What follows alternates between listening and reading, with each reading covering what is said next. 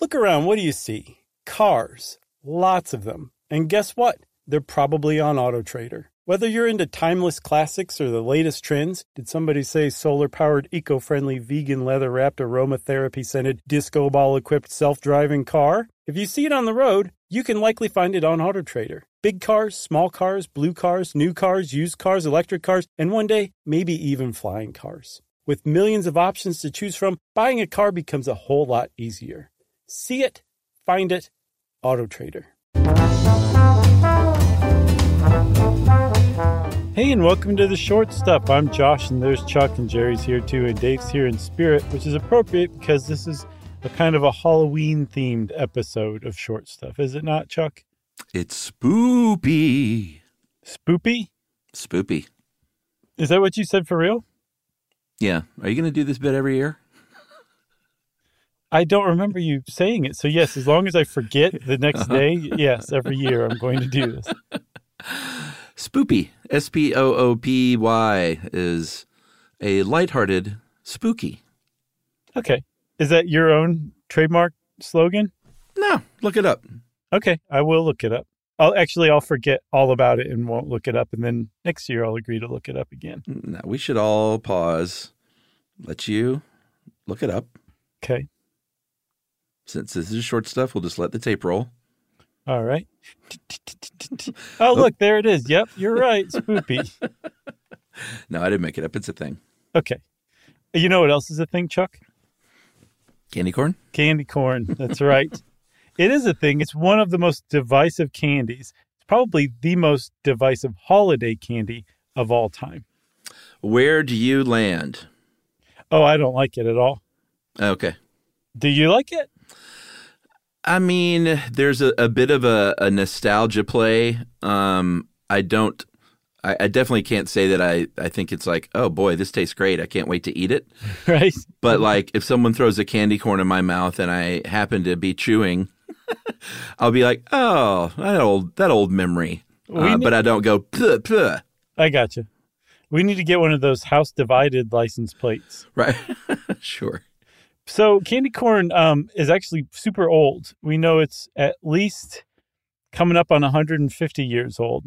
They think it came out in the 1880s.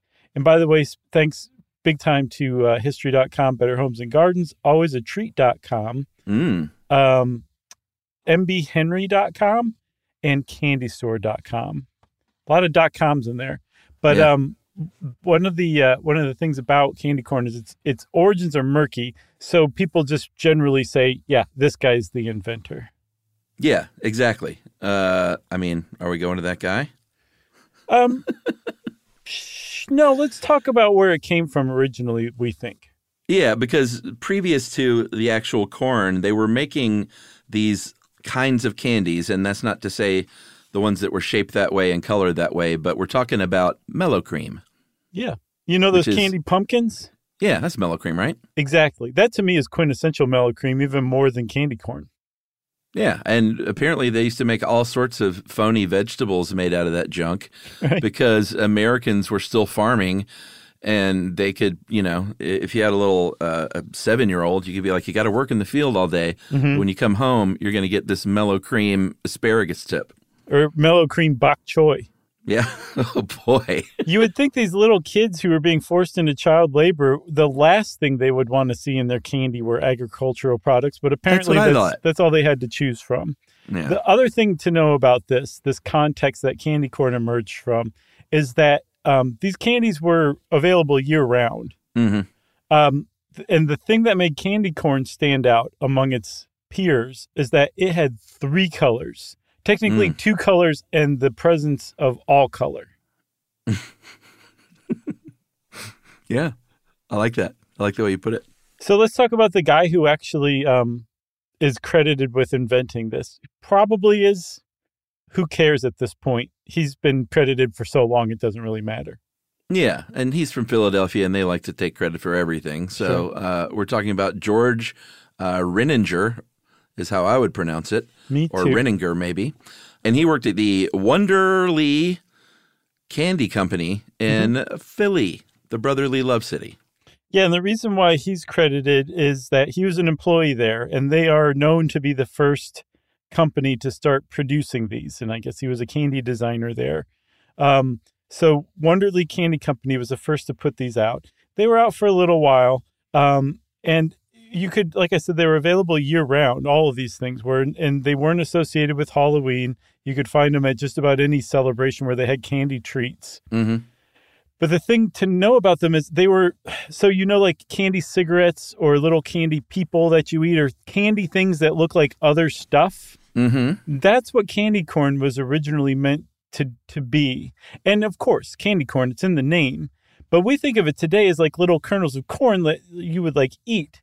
It was originally marketed as candy corn in the sense that corn was chicken feed. So this was basically candy chicken feed is how candy corn started out. Yeah, because apparently, and this is something that I didn't know, this to me is the fact of the show, is that including a little bit after World War I, but previous to that and in a few years after, apparently corn was kind of like a it's not a vegetable, it's a starch, right? Yes. It was a garbage starch. Like people, it wasn't on the plates of most Americans, and you had to have been really hard up for food, apparently, to eat corn as a human. It was just for chickens. Exactly. So this is what kids were eating. They would go to the store and get a box of chicken feed from the Goelitz Candy Company. So this is the company that really exposed candy corn to the world. I love corn. Do you like corn? Yeah, I like corn on the cob. For some reason, once you take it off the cob, I think it's disgusting. Oh, even in like a dish like elote or like a salad or something? It depends. It really depends on the dish. But like if it's canned, I mean, oh God, I can barely like talk about it. You know the old story of when I was missing that front tooth and I would eat corn and there would be little rows of uneaten corn every like 2 inches. That was a Mad Magazine cover too. I think it was. So candy corn's out there. The genie's out of the bottle, as they say. Kids are eating this candy chicken feed. But then by like the mid-20th century, people ate corn normally. And by the mid-20th century, Halloween was very much associated with candy. Yeah. I think around this time is when candy corn really became linked to Halloween. Like it would be weird to see candy corn at Easter. But that's how it used to be, friends. Yeah, but now it's linked starting in the mid-20th century, like you said, to Halloween, and we will take a break, yeah? Yeah. And we'll talk about how you make the stuff right after this.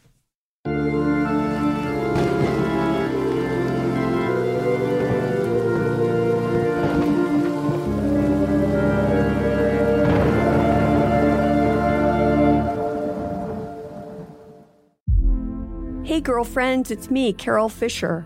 I'm so excited to tell you about the brand new series of The Girlfriends. In Season 1, we told you about the murder of Gail Katz at the hands of my ex-boyfriend, Bob.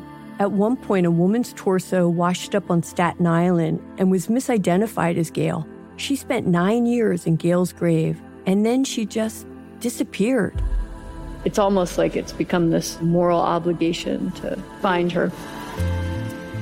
And that's what we're going to do. Find this missing girlfriend and tell her story. With the help of some of your favorite girlfriends from Season 1, like my producer, Anna. Oh my God. My friend, Dr. Mindy Shapiro. Hi, it's Dr. Shapiro, and I'd like to speak with the Deputy Medical Examiner. And of course, Gail's sister, Elaine Katz. Having no closure, it kills you. Join us as we try to solve a 35-year-old cold case. It's not going to be easy, but it's going to be one hell of a ride. What? I can't believe this. Listen to Season 2 of The Girlfriends, Our Lost Sister on the iHeartRadio app, Apple Podcasts, or wherever you get your podcasts. Something that makes me crazy is when people say, well, I had this career before, but it was a waste. And that's where the perspective shift comes, that it's not a waste, that everything you've done has built you to where you are now. This is She Pivots, the podcast where we explore the inspiring pivots women have made and dig deeper into the personal reasons behind them. Join me, Emily Tish Sussman, every Wednesday on She Pivots as I sit down with inspiring women like Misty Copeland, Brooke Shields, Vanessa Hudgens, and so many more. We dive into how these women made their pivot and their mindset shifts that happened as a result. It's a podcast about women, their stories, and how their pivot became their success. Listen to She Pivots on the iHeartRadio app, Apple Podcasts, or wherever you get your podcasts.